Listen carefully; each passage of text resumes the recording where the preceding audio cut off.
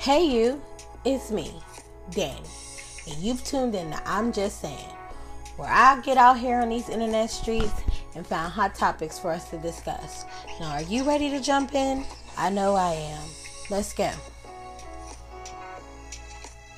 Here we go. Thank you, Hey, Lord. yes. Okay, after several attempts, here we are. Hello. Okay, guys, so I'm out here on these internet streets, and it is time for the next episode of I Wanna Fix My Life, which just came on last night. And so this is a two-parter, and this is just part one of two, which is the one about the ex-felons, female ex-felons that were there. So I thought maybe, not for no other reason but that we've been on the phone all weekend, I thought maybe we should let Summer come in on this conversation again. Now, Summer ain't never been a felon. Close, But go ahead. there was that Easter weekend fiasco years ago. Remember that? Yeah. Yeah. There was the Easter weekend fiasco years ago. You, But man. We won't talk about that. we don't want to talk about any of That was that. 20. If you want to let the record show, that was 20 years ago. Yeah, that was 20 years ago, child. It was rough days. But Jesus, we made it. Guess what, y'all? I made it. I'm doing good. Look at this, sitting on the bed, not Glow in the up. cell. The glow up is real. We'll talk about. Matter of fact, we're gonna talk about it when we get off the phone. Okay, we can do that. Before we get into all of that, though, let me just start off with the business and let everybody know. Thank you for being here, and also, if you're listening and you're new, welcome. Welcome, guys. Welcome all the new people. Only thing I ask is that you hit the subscribe button if you have not already, and if you're listening through iTunes, especially, write a review down at the bottom. I know you like it here, so why don't you tell other people in case they're looking for something new to listen to, like you did when you got here. Yes, I love it. We can get right on into this one. Summer, you did watch the episode, correct? I sure did. Matter of fact, I've watched it. If you didn't, right? I've watched it twice. Oh, look at that! I just took notes on the first one, so we working out real good right now. Matter of fact, hold on, y'all. Let me put it on as we are talking. I'm going to pull it up. Okay, here we go.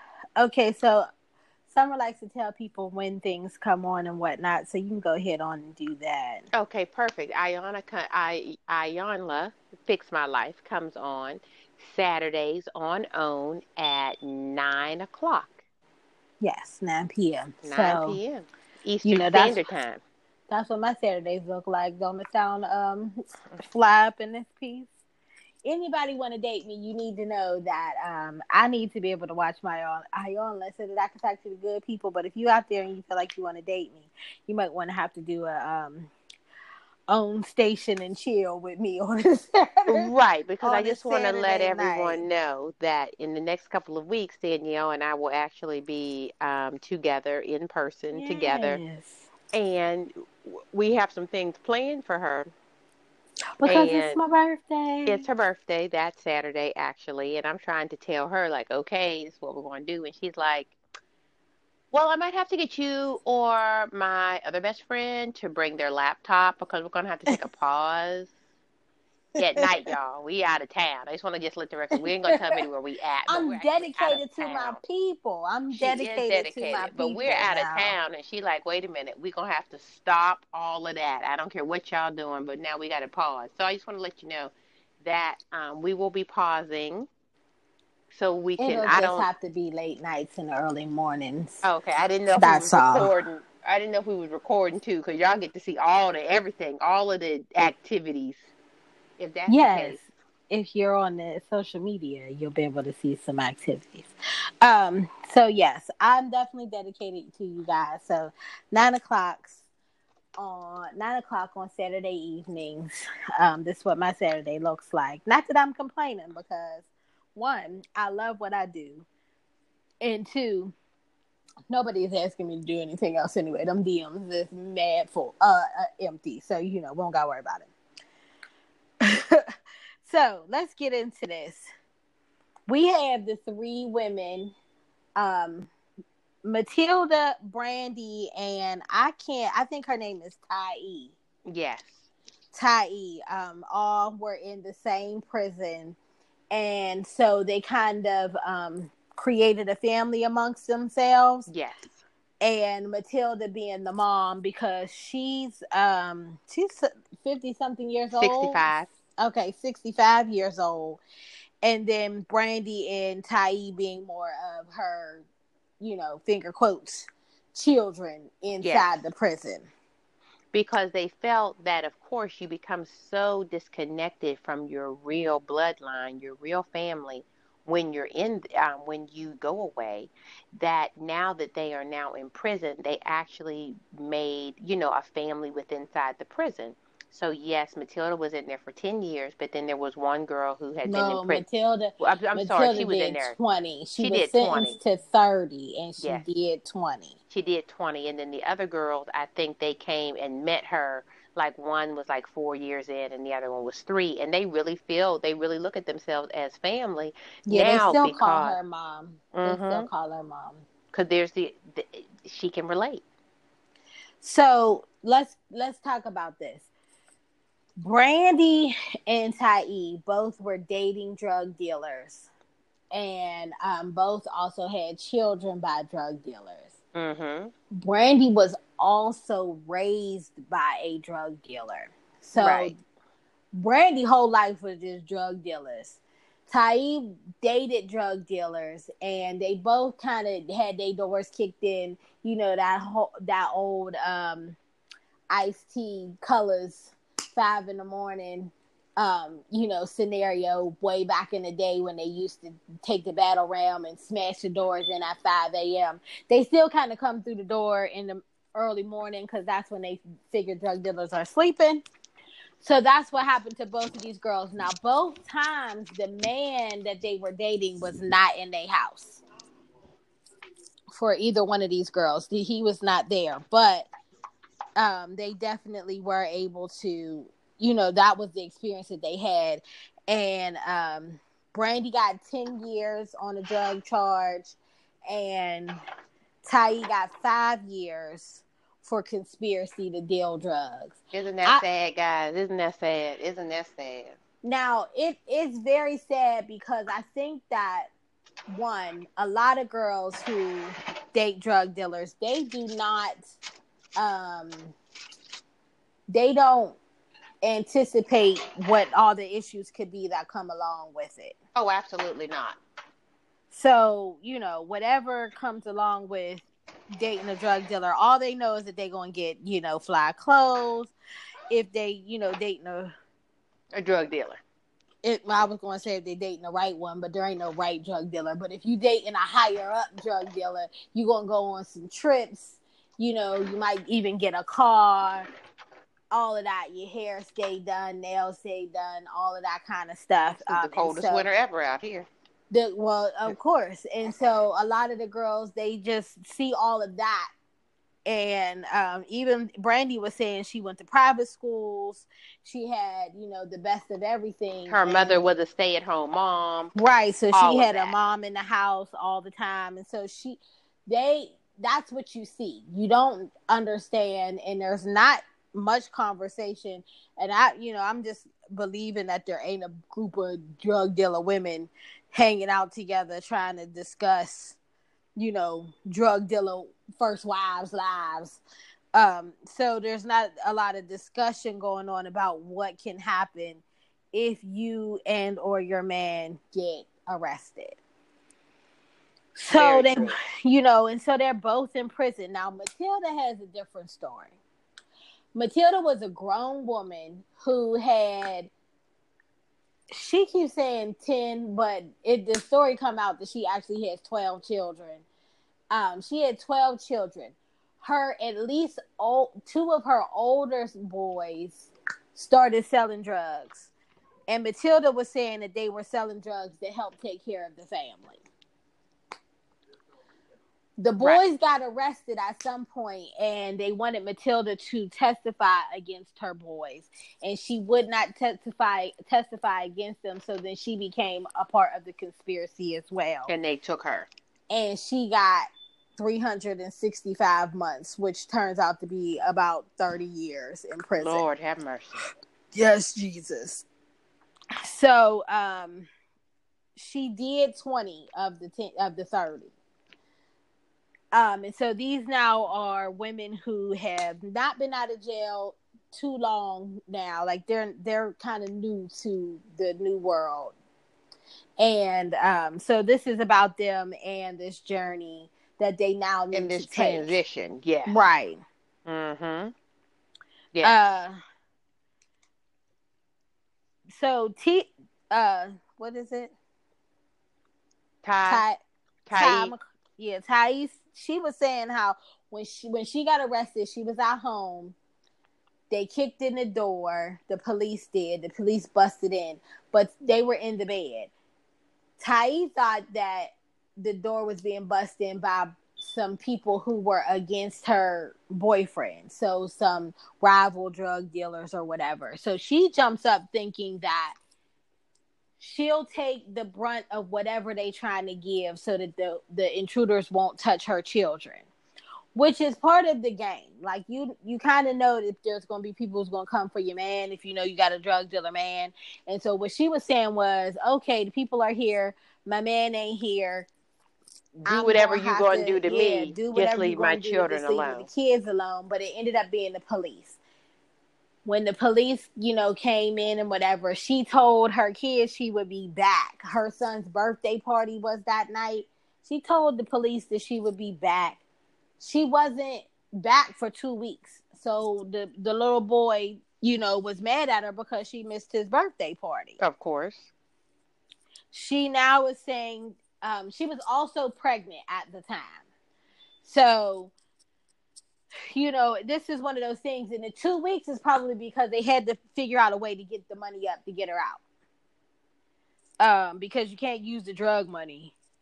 So you got to wait for your mama or your cousin or one of your best friends to use their boyfriend's drug money to get you out of jail. Everybody got to pool together their money so it can be showed on paper that this is where you got the money from for your boyfriend to turn back around and give everybody back their money. But then you got to wait for everybody to get paid on Friday. That's how the game goes. So she had to wait the 2 weeks to make it look like the money was coming. Mama was doing it, whatever. Whoever got her out. She came out. She was convicted.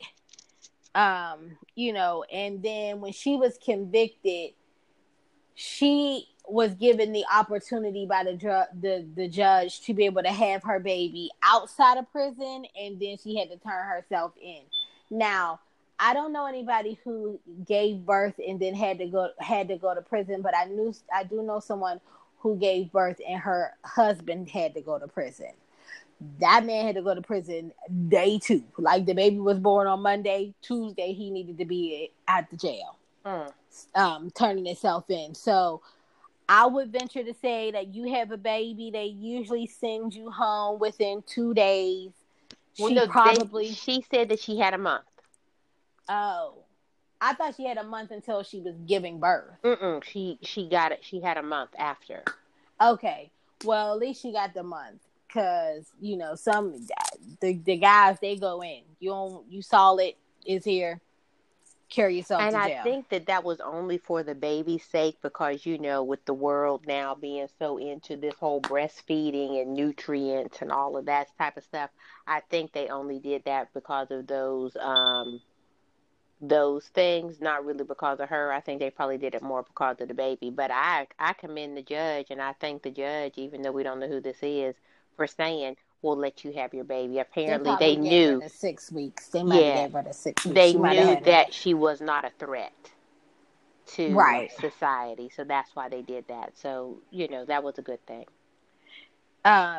Brandy, and Tai also was saying that she was raised in a drug family too. So that means that there were some other people in her family that were either drug dealers or dating drug dealers as well. It wasn't just her. Mm-hmm. Then Brandy said that her boyfriend was on the run already. He knew that the people, he said, the fuzz is getting close. So Not the fuzz. the fuzz. So when the police showed up at her house, she called her dad. And her dad told her, "Oh, well, as long as they knocking, they ain't kicking the doors in. I mean, they ain't got no warrant, Don't so answer the don't door. open the door." And that's how they found out that her dad was a drug dealer herself, because Iyanla was like, how did he even know that? Because most people just be like, it's the police, and then they open the door when you don't have to. Now, we ain't trying to give no advice to anybody, because don't tell nobody that we said that you don't got to do none of these things. I don't know. I never dated it. Okay, everybody just calm down. I don't know, though. I don't know any of this stuff. Firsthand. But Brandy said her dad told her not to open the door. Eventually, of course, she did get arrested. They didn't say if they found anything in her house or anything, but she was just saying, because her whole family was like it was, there again wasn't no consequences to the lifestyle. And also Iyanla started bringing up to all of them, like, did you not think about what they were, putting into the community? And they all were like, no, I didn't think about, what they were putting into the community. And I think that girls who date drug dealers get this bad stigma, but there's also like those women who date men in those Fortune 500 companies who start stealing from the company. You're not thinking about the 401ks that this money is coming out of, the No, people, you are not. Down at the bottom. You're in your own world. Your world, when you're dating a drug dealer, your world don't have nothing to do with drug users. Your world has to do with you and the lifestyle in which he can provide for you. You don't see if you're a girlfriend of a drug dealer, you don't see drug addicts. You usually don't live in a neighborhood where it's, drug infested. You usually don't hang out with people who are drug addicts. Now, a lot of people sometimes, back in the day, especially if you dated a drug dealer, you or some of your friends could have been on like cocaine or something. Right. Same as the people who were like out on the block trying to buy vows for $5. True. So to ask them if they thought about what was going into the community, it really and honestly, it was going into a community that they didn't have any connection to, most likely. Absolutely. And so no, they weren't thinking about it in that way. And a lot of us do that. We don't think about what, the trickle down is of what we're getting. We live life, and if our life seems well, we don't think daily about what that does to the other people who could be affected by how we are able to live the life we live.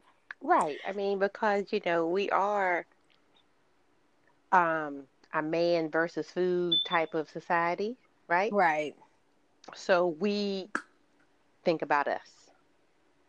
Oh, yeah, we definitely do. We don't start thinking about what's happening over here and who can't get, and all of those things. We're not thinking about that. So I don't think that it was fair to ask them if they were thinking about that, because typically that's not what happens. So no.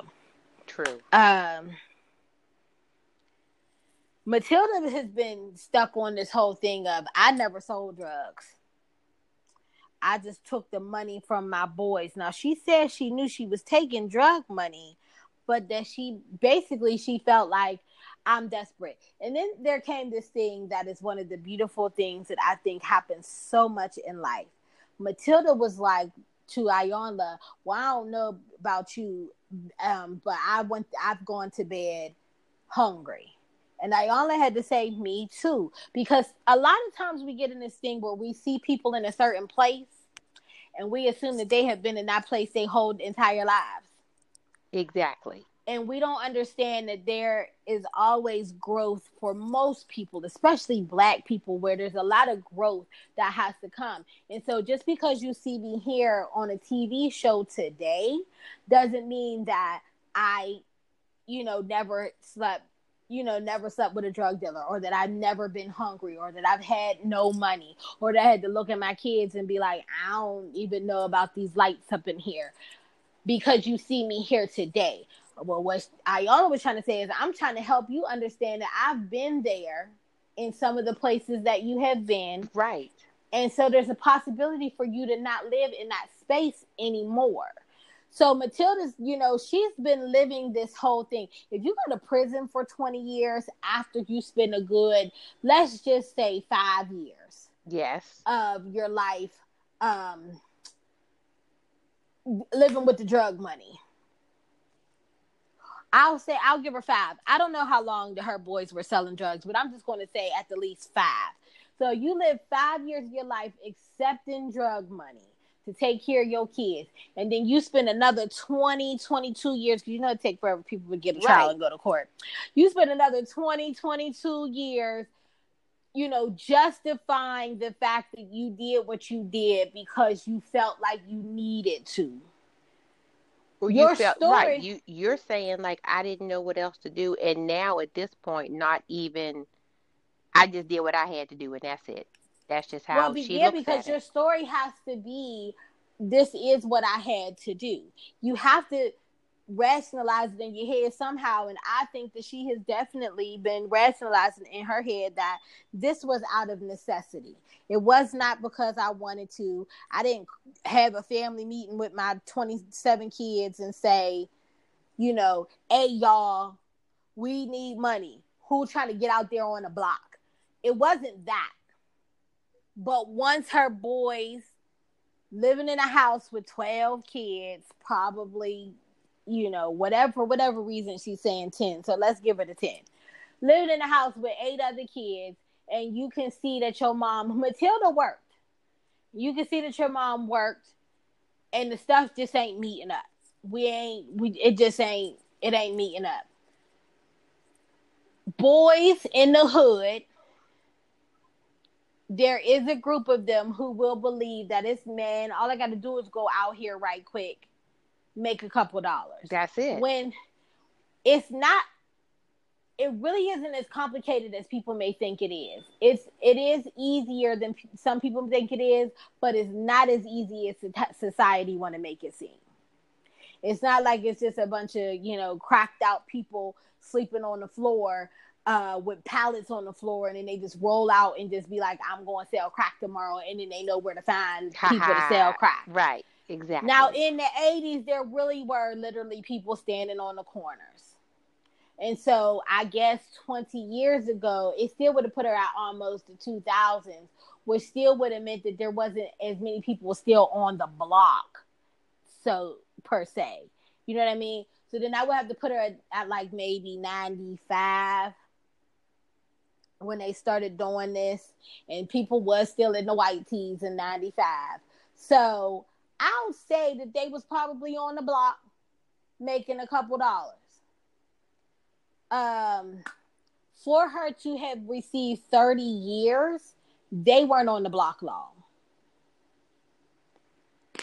The block don't get you 30 years. No, absolutely. You got to have some weight. So they had to have been a connect.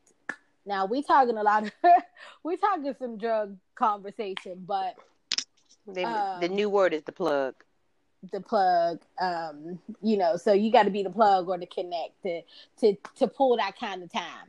For her, when they knew she did not actually sell drugs to get a 30-year charge, that mean them boys got a hefty little bit of time on their hands, and so they had to have been a plug. So True. She was getting some good money coming in there. Oh, absolutely. I don't think it was pricey. It was some big dollars coming. Absolutely. But Matilda had to, at some point, she had to justify this. I was doing what I needed to do for my kids. In her mind, she has been feeding herself the story that my kids would not have survived if it wasn't for that fact. My kids would not have survived if it wasn't for the fact that my boys doing what they needed to do to help with the family the way we needed it to be. But that's not the truth. And Ayala was trying to say to Matilda that you didn't have to do that. But in her mind, she chose to do that. Absolutely. Absolutely. Yeah, so Ayanna was saying that, you spent so much time in jail that, the jail kind of is in you. And I'm trying to speak to the life that you can have, not the life that you believe you did have. And so Matilda said, I'm not feeling you right now because you trying to tell me what was in my heart. And Ayanna said, oh, I'm not speaking for your heart. I do not want to speak for your heart. But right now I'm trying to speak for your life. And for me, that was powerful because sometimes we do speak so much about what we feel instead of what we need to know. Or we listen based off of what we feel instead of what we need to know. And Matilda was listening to Ayanna based off of what she felt. Yes. And Ayanna was like, I'm trying to speak to what you need to know now. That now you need to know, because it goes into that, when you know better, you do better phrase. And so now you need to know that there was another way, but you didn't know better then, but you need to know better now. Yes. And it's hard for her to see that now. She still can't see that yet. Right. So Ayanna started telling them, like, you guys were imprisoned long before you went to jail. Which is why Matilda could only see one way, because she was really kind of conditioning herself to only see one way, which is, an imprisonment itself. And, that was very powerful. And she said, do you still want to do time, or do you want to be free?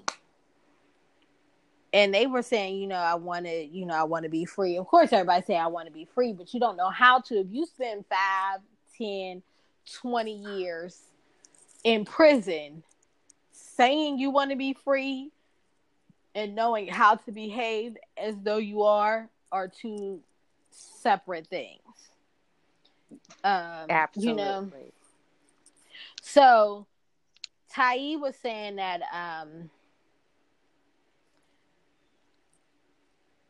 Matilda was talking about her mother, and she said that her mother worked herself to death, that she died at 53, and Matilda was 37 at the time that her mother died. And that, I think that also spoke to Matilda about what she wanted to do, and how she could justify taking money and whatnot, because if your mother dies because she just keep working and working and working, and a lot of times you work so much you can't see the world. Like, you're working for this check to get this money, but you can't even spend the money on anything that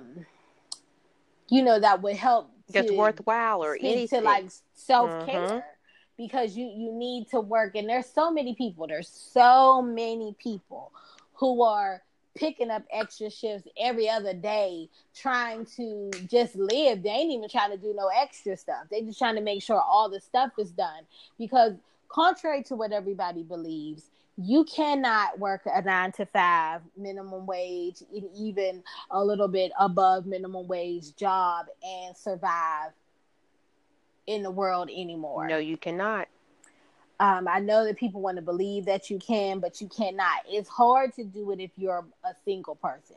But if you have any children, it's damn hard to do. And yes, so there Lord. is a huge community of mothers who work full-time jobs. Yes. And then have to also work another full-time job, but they have children at their home. So then they're not seeing those children because they need both jobs to make the bills, the ends meet. That's it. And that's exactly what it is. And what do you want me to do? Do you want me to stay? Sometimes it boils down to, do you want me to stay at home? Because I can stay at home and do whatever. Stay at home, or do we need to keep these lights on? And as always, we need to keep the lights on. So that is just what the hard part about this whole situation is. That's what becomes hard about it. And so Matilda was saying that her mom did do this. Now, what we also learned was that Matilda's mom had her at a young age, and then left her with her grandma for her grandma to raise her. Yes. that not too long after Matilda was left with her mom, with her grandma, her mom had another child. And her mom raised that child. So Matilda at first was saying that she had a good relationship with her mom, and that, you know, she kept saying, like, I know my mom loved me. I know that my mom loved me. She called out to me when she was on her deathbed. Right. And I thought that was such a great point, because Ayanna said at that time, she was like, is that what you think it was? She said that may not be a compliment. That may not be a compliment. I was like, wow, break that down for me and let me understand that. I like that. And so Ayanna was trying to explain to her, if somebody didn't get it right and try to get it right with you before they die, and now because they know they in their final moments, they try to call out to you, leaving you with a misunderstanding of what that call out meant. Yeah. That's not a compliment. That may not be a compliment for you, because now you have this feeling of, she wanted to say something to me and she never said it, but she had years to say it. 37. And chose the last few moments to not even get out and I'm sorry, to just keep saying the name. That doesn't really mean that they are sorry for it. It may not be a compliment that they called out your name. Now, again, let me just say this. That doesn't mean that I'm saying that everybody who has that situation, that's what it is. But she is saying you need to think about that. Because if somebody has years to get it right with you and they choose never to get it right with you, if they're calling your name out, that doesn't mean that they're getting it right with you. That means that they're letting you know that they know it was wrong with you. But nothing has been righted. Oh, absolutely true. So, you know, that was, I like that she said that. I love that piece right there that she said. I thought that was phenomenal. So Matilda said that she was 15 when she was pregnant. Mm-hmm. When she was 15, she was pregnant by a grown ass man, and he was 25. Yes. When you are 25, go ahead, and you are sleeping with some kids, you're a pedophile. There is something mentally wrong with you. Absolutely. And we actually had this conversation yesterday before the show even came on. We did this conversation about some people we once thought we knew when we were people that we didn't know our daggone selves. We don't know them anymore, just to put that on the record. We don't know them. We don't know them anymore, and we do now know ourselves, which is, you know, thank God for God. Because when we knew these people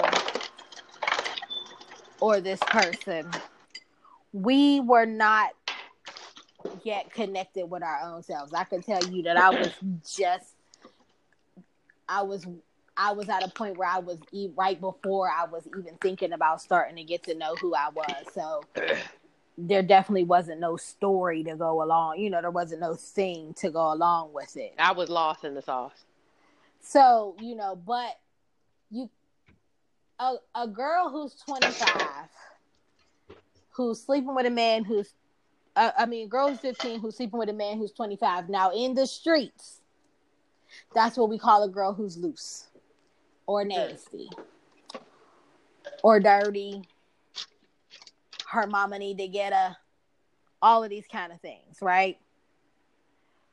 But a girl who's 15 and she's then connected herself with a man who's 25, that she can even find herself in places where she could connect herself with a man who's 25. That girl was left and lost long before she got pregnant. Oh, yeah. Absolutely. And to hold her responsible for the fact that she got pregnant by a 25-year-old man, as if it's her responsibility at 15 to be on birth control and to have control of her thoughts and her mind, isn't fair. So let's not start thinking in that way. Matilda said she had to admit that she never felt accepted by her mother, and that she was definitely with these older guys because she was looking for a father and someone to love her. Mm-hmm. Because at that point, she probably, and it seems like she felt like anybody, somebody loved me, and I'll give you what you want for that. Right. And And it's if a man who's 25 want to be with a girl who's 15, he only here want I one am. thing. Absolutely. And what the funny Uh, part is, right? And what people don't realize, yeah, she's 15. We want to talk about birth control. We want to talk about this, that, and the other. If you needed it, you should have came to me. All of that type of stuff that people say. But the problem is, y'all, she was just 10 years old 5 years ago, right? right. And she was 10. So she's still a baby. And then understand this was 60 years ago. Well, what was this? She was 15, so it was 50 years ago. Okay. That was 50 years ago when she had that baby. Yes, Lord. 50 Oh, well, years 50 ago. years ago, yeah. Because she's 65 now. Yeah. That was 50 years ago. So this was in the 60s. So this was in the 60s. When you can't just go to your mama and say, give me the, what's the birth control? The shot, the pills, the NuvaRing. It don't matter. The birth control. Give me the NuvaRing right quick. I'm feeling a little frisky out here in these streets. This was also doing women's rights, all of these things, and you want me to do all of these things, but come on, y'all. And it just doesn't happen that way. It just doesn't. It doesn't happen in this way. Hell, you still got parents right now still running around and jumping, talking about. I was just getting ready to say that when I got pregnant, at 17, my one of my best friends had already had a baby. When she had that baby, I remember that she wanted birth control and she was denied having the birth control. Because I think parents think that if they tell you no, you'll say, oh, okay, I can't have the birth control, I won't have sex. Yeah. That's not what happens. You like, oh, I can't have the birth control, but, okay, bow chicka wow wow, because the thing's going down. So, but keep on doing what I've been doing. That you could do that. Then I don't think there were like free clinics in the 60s. No. So, she couldn't, none of this stuff was preventable for her. She was getting pregnant. Now, Ayana said I did the same thing. I got pregnant at 16. I had my baby at 16. And Matilda said, yeah, I turned 16 3 days after I had my baby. So she was 14 when she started having sex. Now, I'm sitting in my seat and I'm looking straight ahead because I ain't going to look at nobody about no being young because we don't need to get in everybody's personal business. But it happens a lot more often than you... Oh, absolutely. Than people want to believe, okay? Especially for a certain demographic of people. And I'm not saying black people. I'm not saying that demographic is black people because there's a plenty of white kids having babies at the same daggone young age. Turn on MTV and they'll let you see it. But I'm just saying there's a certain demographic of people who are having sex early. Yes. That's not a race thing. That is a misguided parental thing. I don't want to call it neglect because there's so many reasons why a child would be 11, 12, 13, 14 years old and be having sex with people that they don't know and people that they do know at such a young age. There's so many reasons. There's alcohol, there's drugs, there's work, there's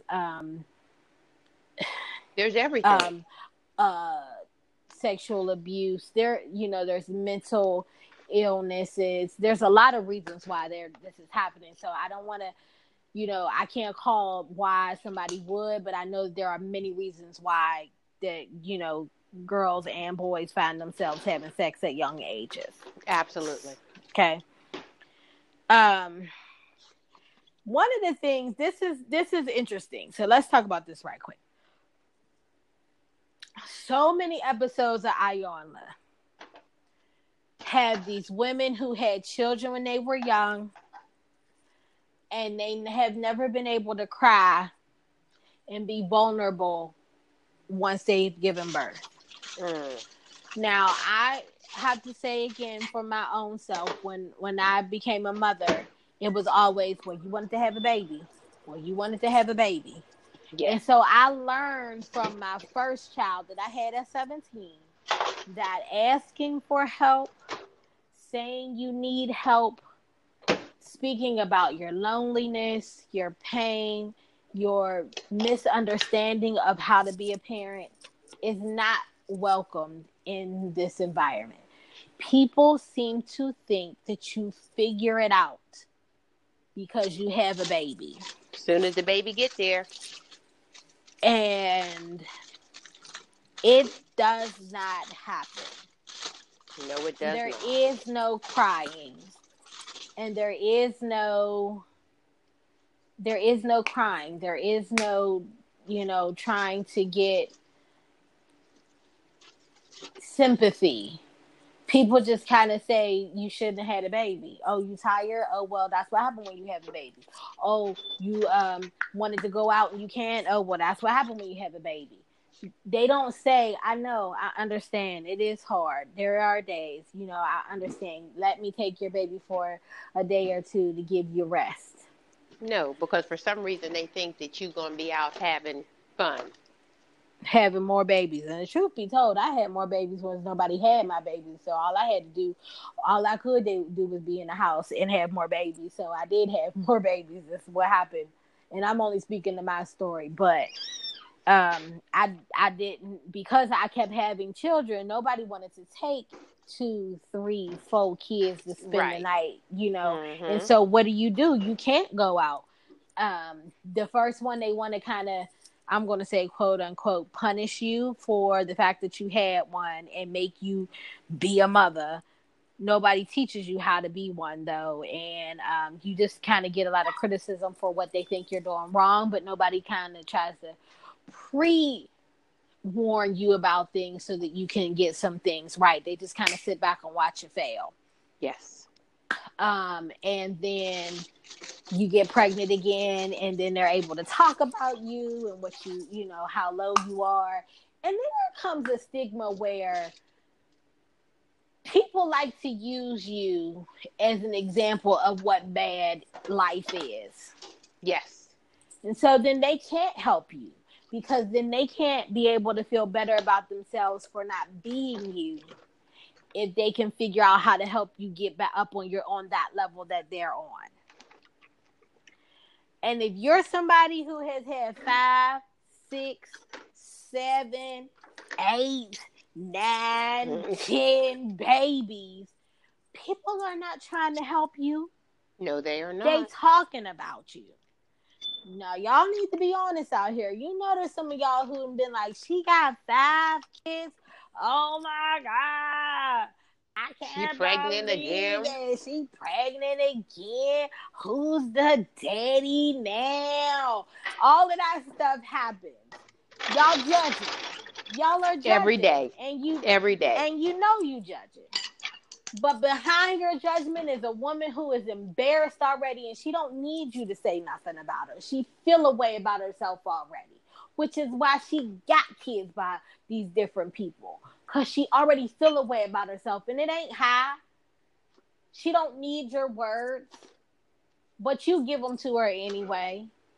And she already got the words that she feed herself, and now she got yours.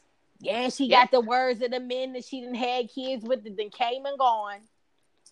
And she got the words of some people who in her family, if they still talking to her, she got the words of those people too.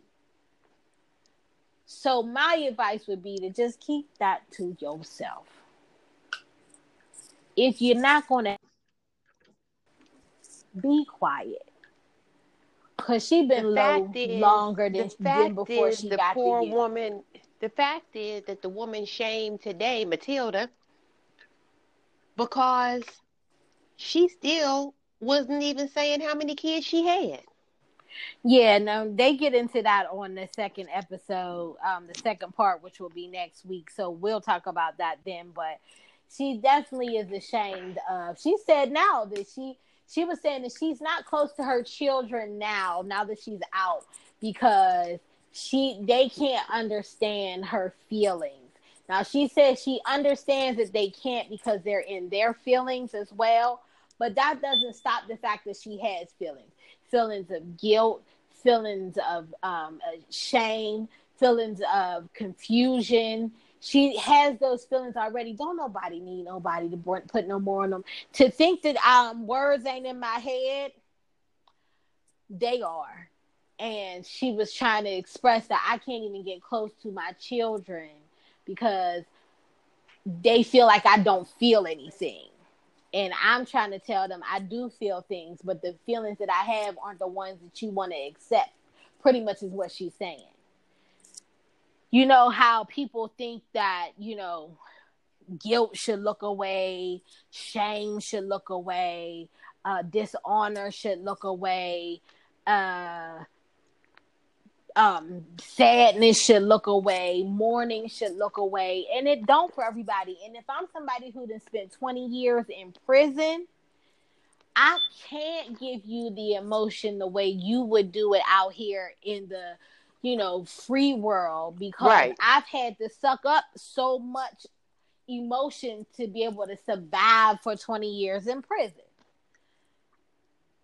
And so, she just doesn't have the connection. That means she don't have no mama, because her mama done passed. I'm sure that her grandma done already passed. And now she has some children that are out here, and we don't really know what is going on with them. And then she has some children who are in prison, and we don't really know what's going on with them either. She got all of that on her heart. Which is sad. On top of the fact of knowing that she did what she thought was right at the time, but didn't end up being the right thing in the long run for the lot of her children. Yes. That's a lot right there. We ain't even got into nobody else. That's a lot to have to deal with. And I'm not trying to downplay her children's feelings. I'm just speaking about Matilda. That's so sad. So let's jump into Brandy right quick. And this is one of the things that I didn't like. This interaction I did not like. I told you already, Summer. Yes, you did. Brandy and Iyanla are having a conversation. And Iyanla asked Brandy if she thought she was ever in love with anybody, or if she was always just with men who could do something for her. And Brandy said she felt like she loved her son's father, but that she had to say that if a man could take care of her, she would provide herself to him. Mm-hmm. Iyanla then started to ask her what makes that different than being a high-priced call girl. And I noticed she was trying to prove a point, but it didn't come over. It just didn't come across. I think she got it wrong. Mm-hmm. I don't think it was a point she needed to prove. High-priced call girls meet up with somebody, they provide a service, and then those people leave. When you are the girlfriend of a drug dealer, you meet somebody, y'all live in life together, and he takes care of you.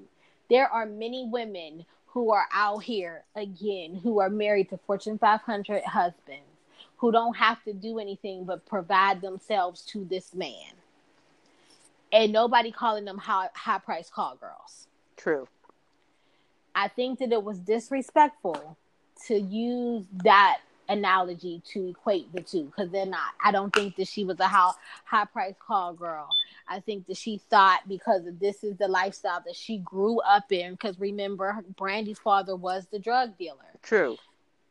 That because this is the lifestyle that she grew up in, she expected to have the good life like her and her mom. Her parents did. Mm-hmm. I will be a stay-at-home mom with my children.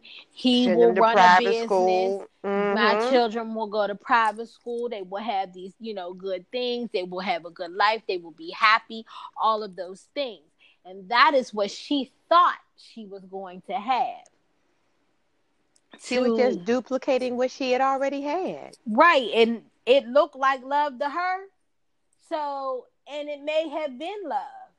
So to decide that she was selling herself for the life that she wanted, I don't think would be the adequate way to say it. I would say that she was selling her peace to be with that type of a person. People will sell their peace to be with a man or a woman that they shouldn't be with, but they ain't selling themselves. They're not selling their bodies. They're not called girls or gigolos or whatever you want to call it. They're not. That's not what it is. Their hope is that they're going to have a lasting relationship with someone. Call girls don't expect any type of relationship. They know what it is. Money on the table. Everybody put their clothes on. It's time to go. True. And yes, there may be times if you're a high price call girl, you may get paid to go to a dinner or to go to a function, but you do not expect to have a real relationship with them. You don't expect to talk about your dreams and your goals and what you want to do and where you want to go on vacation. If you're a call girl, if a man wants you in, Aruba because he needs somebody on his arm, he don't care whether or not you want to go to Aruba. He wants to, bring you because you look good on his arm. You better be happy you in Aruba, and that's it.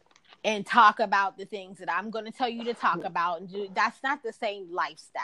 So for her to equate the two, I did not like it. I didn't like that's what she was calling her. I didn't like that's the way she kept on framing it. I was not happy with it. No, because I don't think that's what it was at all. I don't.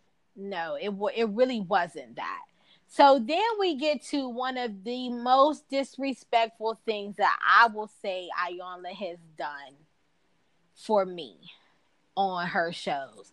Now, we done seen a lot of stuff happening on Iyanla, down to Iyanla calling Neffy a gutter snipe, which everybody talk about being disrespectful, but the definition was what she was at the time when she said it.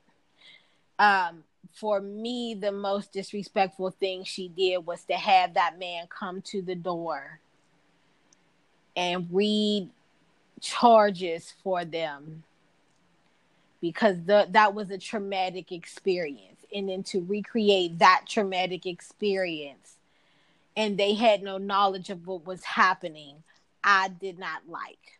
Because even when it was happening, one of the girls says, see, that's what I don't like. Just the knocking and whatnot, not knowing what's going on. I don't like that. Right. And so I feel like she went past the line for me. That's one of the times where I will say that I definitely will say that she went past the line. I didn't like it. No. So you felt like she just, that was too much right there.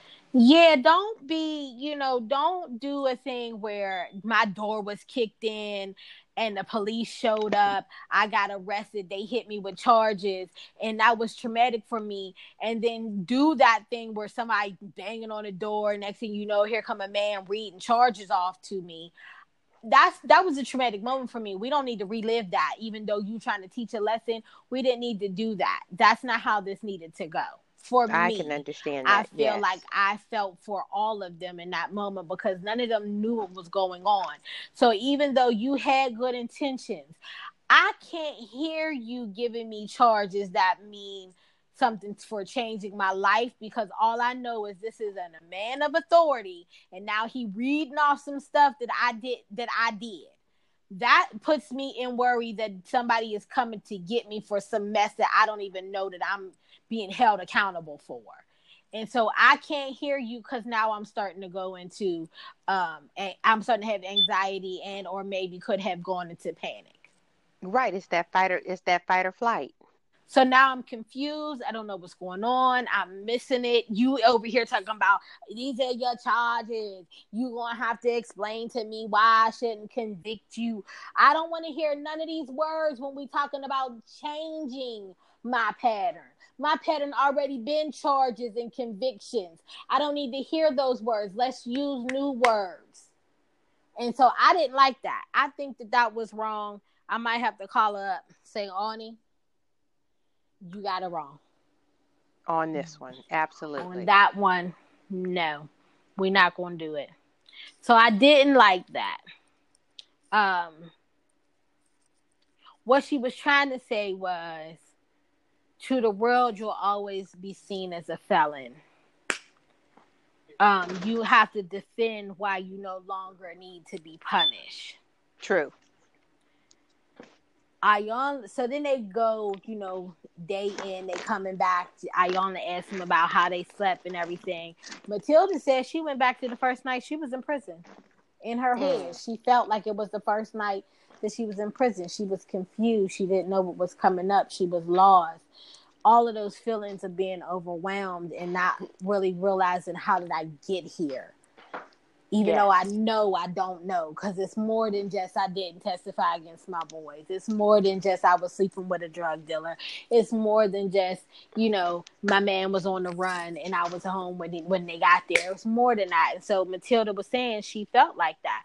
And then Iona said they all sit like they in prison. Mm-hmm. All scrunched together like they don't have room to breathe. Yeah. And they just sitting there, just... because they didn't even know that they could touch their food.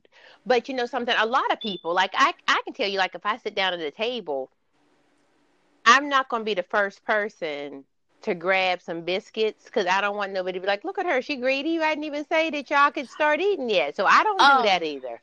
Let me tell you. So, chunk over here, because I know people be expecting to see like, oh, let's watch how the fat girl eat. I always know, don't touch nothing. Leave it alone. There's a fat girl conditioning that you have to have as well. But this one was different because they can't eat until, I don't know, maybe they couldn't eat until everybody was served, and maybe they couldn't eat until there was a bell whistle blown, or you know what I mean? Maybe there were those kind of things, so you don't touch anything. Because just because something is sitting somewhere don't belong to you, don't be touching stuff. One of the things that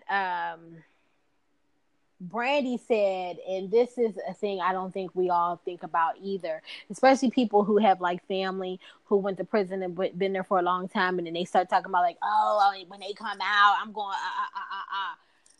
Brandy was saying that, when we're in prison, there is a certain time every day when they count us all. So when she got out of prison, when that certain time of the day came up, she felt wrong and non-compliant, because you have to be up in that line to be counted. And because now because she doesn't have to be, doesn't mean that she didn't feel the need to be. Yes. Right? I remember with the Kalief Browder story, and then there was another story, and I don't remember this person's name, but they were saying that when they came home from prison, they still kind of lived in a small part of their room. They didn't use the whole room because they weren't used to having that much room. And that kind of seemed like disorder to be, in so much space. There was one person that I saw on some kind of documentary or something that I saw, and the man was saying that he felt more comfortable in his closet in his house, in his room, because that was about as much space as he had in prison. And so he liked to sit in the closet for sometimes during the day. And people had to start telling him, like, you don't have to wait for somebody to come tell you to come out that closet. You can just be out. Also, it has to be overwhelming when you have spent 10 years in prison and even 20, and technology has passed you by. Yes. Okay, I still remember a friend of mine had a guy go to jail. When he went to jail, DVDs were mad expensive and nobody really had them. We knew they existed, right? But they were like, it was like good $1,200 to get a DVD player back then. He went to jail, and I think he was only in jail for like 3 years. By that time, everybody was buying DVD players from the Walmart for like $67.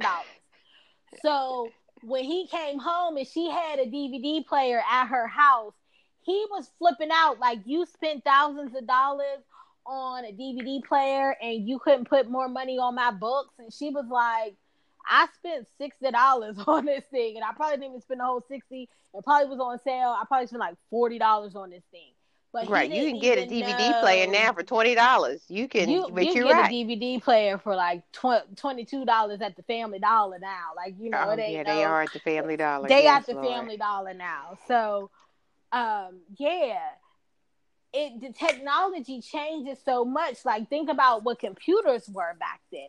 Like, when you go into prison, and computers were the old ones with the floppy disk, and you know, you may have gone in before there was even the internet, and now you come out and everything is run by the Wi-Fi. If you don't got the Wi-Fi, I don't even know what to tell you what to do, because there's so much, you know, running around by the Wi-Fi. So you have to understand what Wi-Fi is. You have to get a cell phone. You know, there aren't house phones anymore. You know, it's a lot to learn. So to come out and think that you, just because you're out, you're quote unquote regular, that don't happen. No, it does not.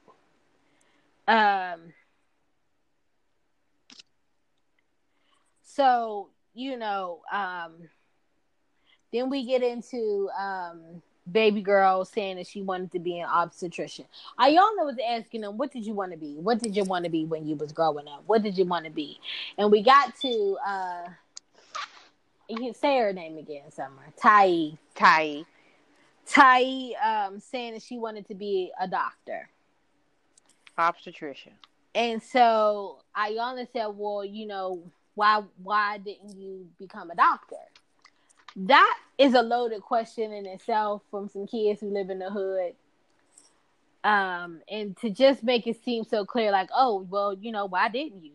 There's many reasons why somebody won't become a doctor. Forget the drug dealing and whatnot. Let's just talk about the money it costs to go to school, as long as it costs to go to school to become a doctor.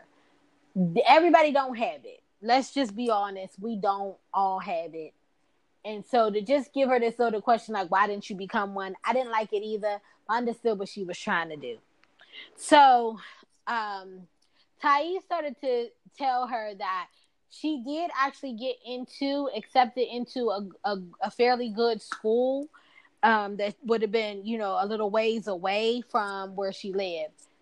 And she knew that she could manipulate her mother because her mother was on drugs. She could manipulate her mother into letting her do some things that she wanted to do. And so she manipulated her mother into not making her go to the other school and letting her go to the local school where all her friends were at. And then understanding that, you know, once she got with her friends, it was easier to do the things that they were all doing and what the neighborhood was doing than it was, you know, would have been for her to go to a new school. When you grow up a certain way and then they tell you that you're smart or, you know, creative enough to go to a different school, and then you get the courage up, muster up enough courage to actually go and not let your friends and some people in your family talk you into how bad it's going to be to go over to probably the white school and stuff like that. It's very difficult to survive in that environment. Absolutely. And if I don't have a lot of people supporting me to get there, it's damn near impossible to do it. I remember when, you know, one of my shows now is this show called The Shop that comes on HBO. I only saw one episode, but it was a wonderful episode. But on that episode, LeBron James was speaking about how when he got into high school, he got picked to go to one of those private schools because, you know, a lot of times that's what they do. They take the really good ball players, they take them out of the inner cities, and they take them and put them in these Catholic schools and these private schools so that they can use them to make money while these kids score big numbers for their basketball team. Absolutely. And then that's how they get to the colleges that also use them to make big money while they put big numbers up on the scoreboard for these college teams.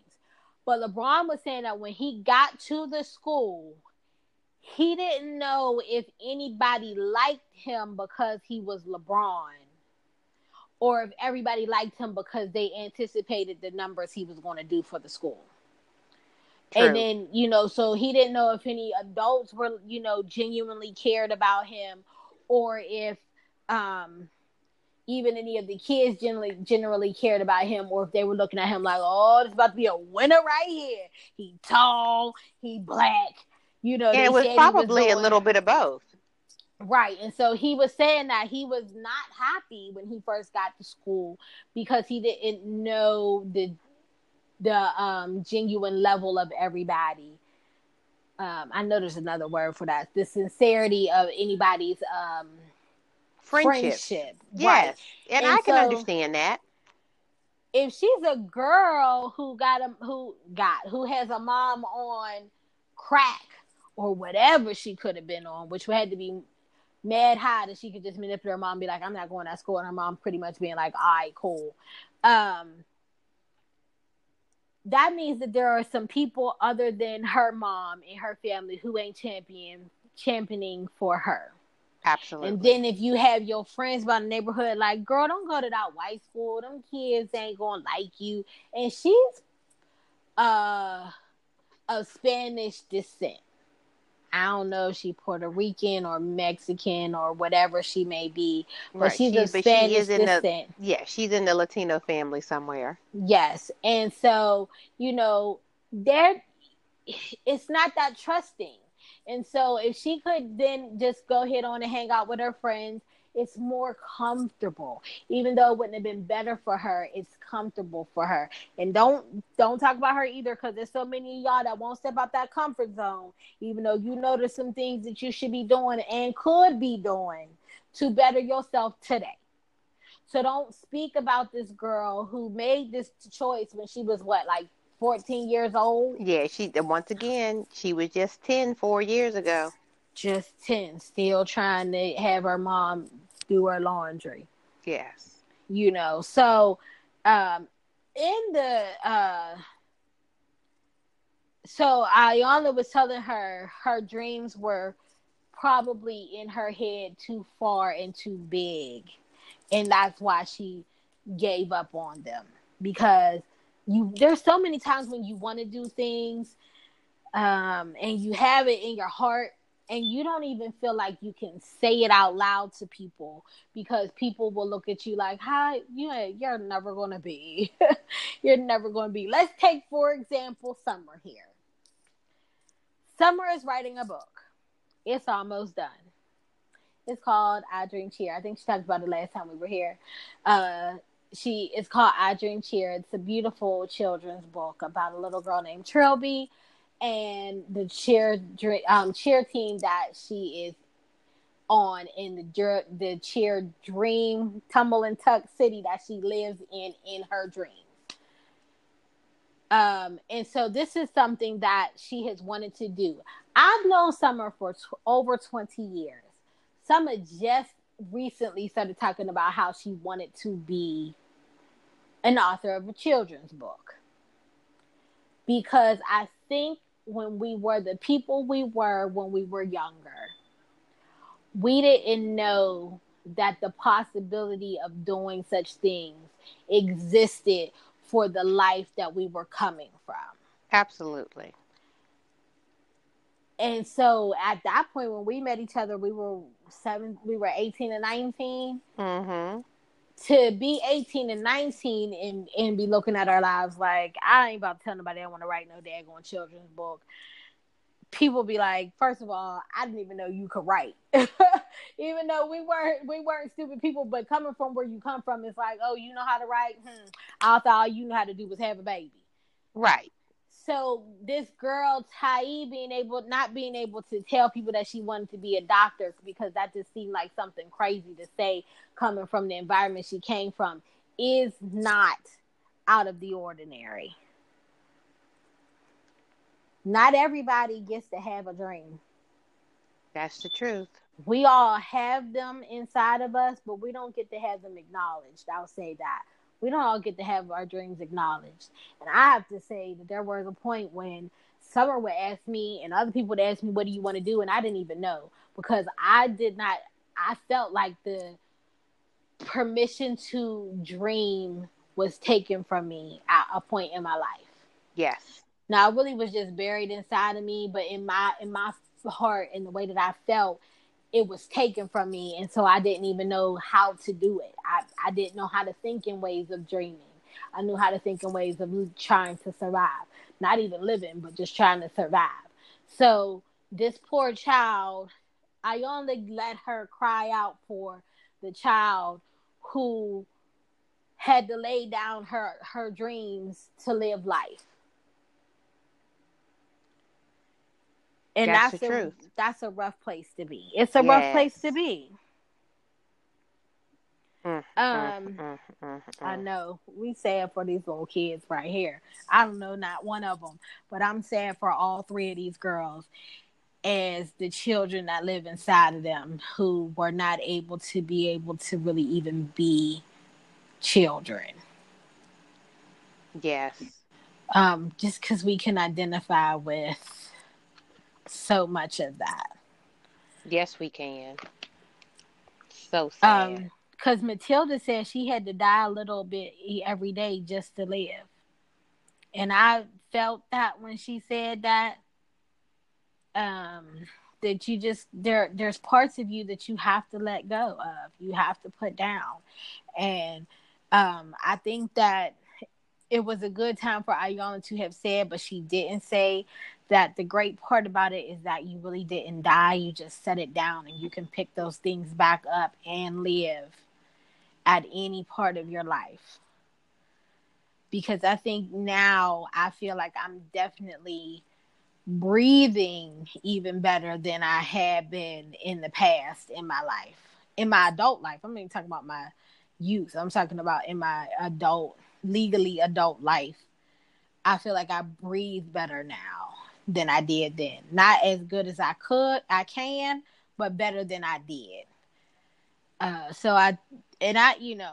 There's days when you could just, even for Summer, I just be seeing her and talking to her, and I'm like, the tone in which she speaks is, and again, we've never been to prison, so I'm not speaking about a prison, but a physical prison, but I am speaking about one that we were in mentally for some last years. week. Yeah. I try not to cuss on this show. Sorry, y'all. But last week.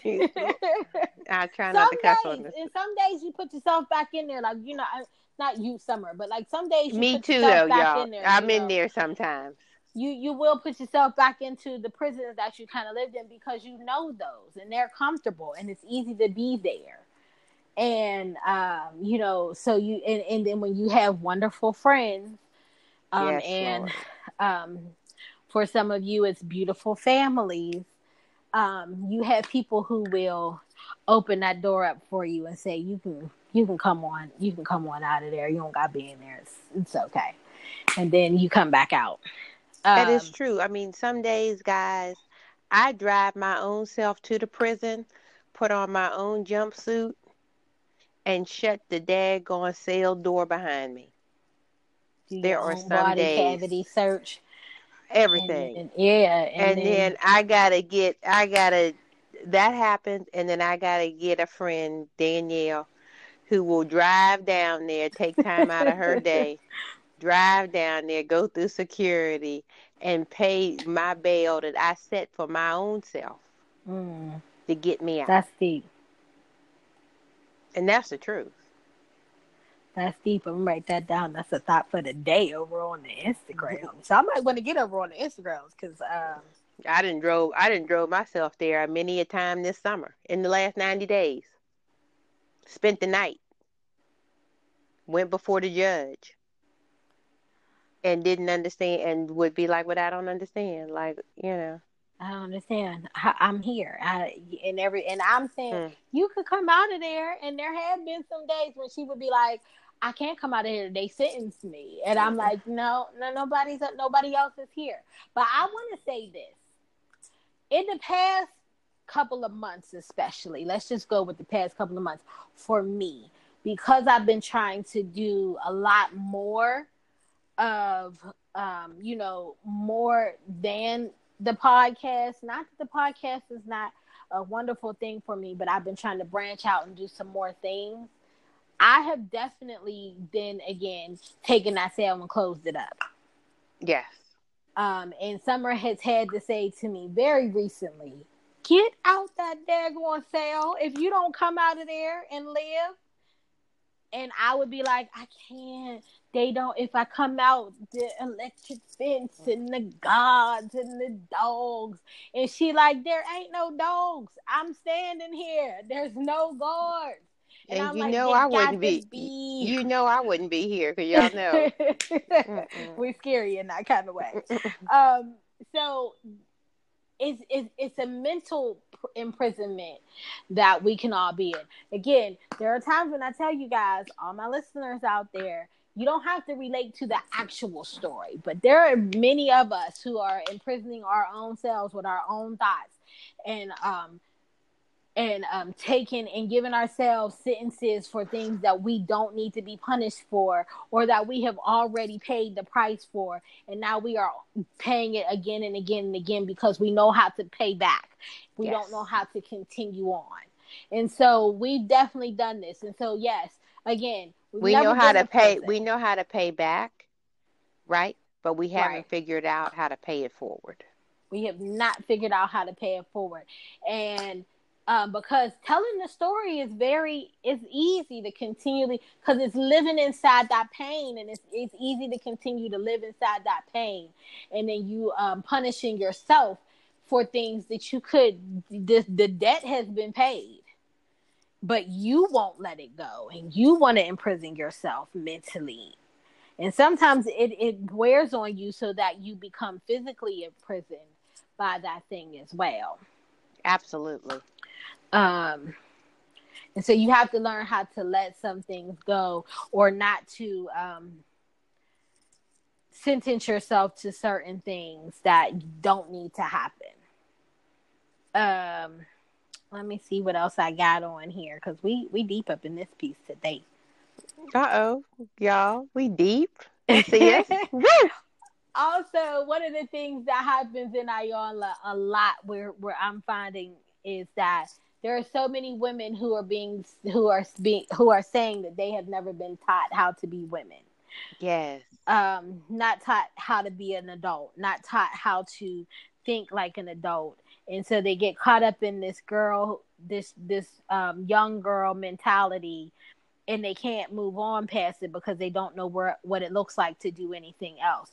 There are a lot of men that we know who are the same way, who are this young boy mentality, and we expect them to be, women and men, we expect them to be what we call grown, although nobody has taught them what grown looks like, except that if you're grown, you could go to the club, or you could stay out as late as you want to, or you could be with whoever you want to, or, that kind of thing. But their thought process has not changed. It has not matured. And, and a lot of people think that being grown means having sex with somebody. And that's not what grown means, because, because that's what's said a lot of times. When young girls are having sex, they be like, oh, she thinks she grown. So then you equate having sex with being grown. So I think I'm grown because I could throw it back, and that's not what it means. Don't throw it back, Summer. Keep it. I won't. Don't worry about it. Keep it front. But that, we get these kind of things where these women are saying that they weren't taught how to be women. And then Iyanla said, no one taught you or even told you that your moves could be different, or that they could be better. That's true. And that is another thing, where if nobody tells you could do it a different way, a lot of people can tell you that you're doing it the wrong way, but they don't tell you what the quote unquote right way is. They'll just point out your flaws. And so and then there are some people who ain't even taught that they're doing it the wrong way. If everybody around me is kind of doing it this way, is it really wrong around here? You know, and so you can't expect me to know the other way if I see everybody doing it one way. It just happens that you need to be these are things you got to do. So if you have some children out there, you have got to talk to them people. They don't just pick it up when they turn 18. You didn't. Be honest.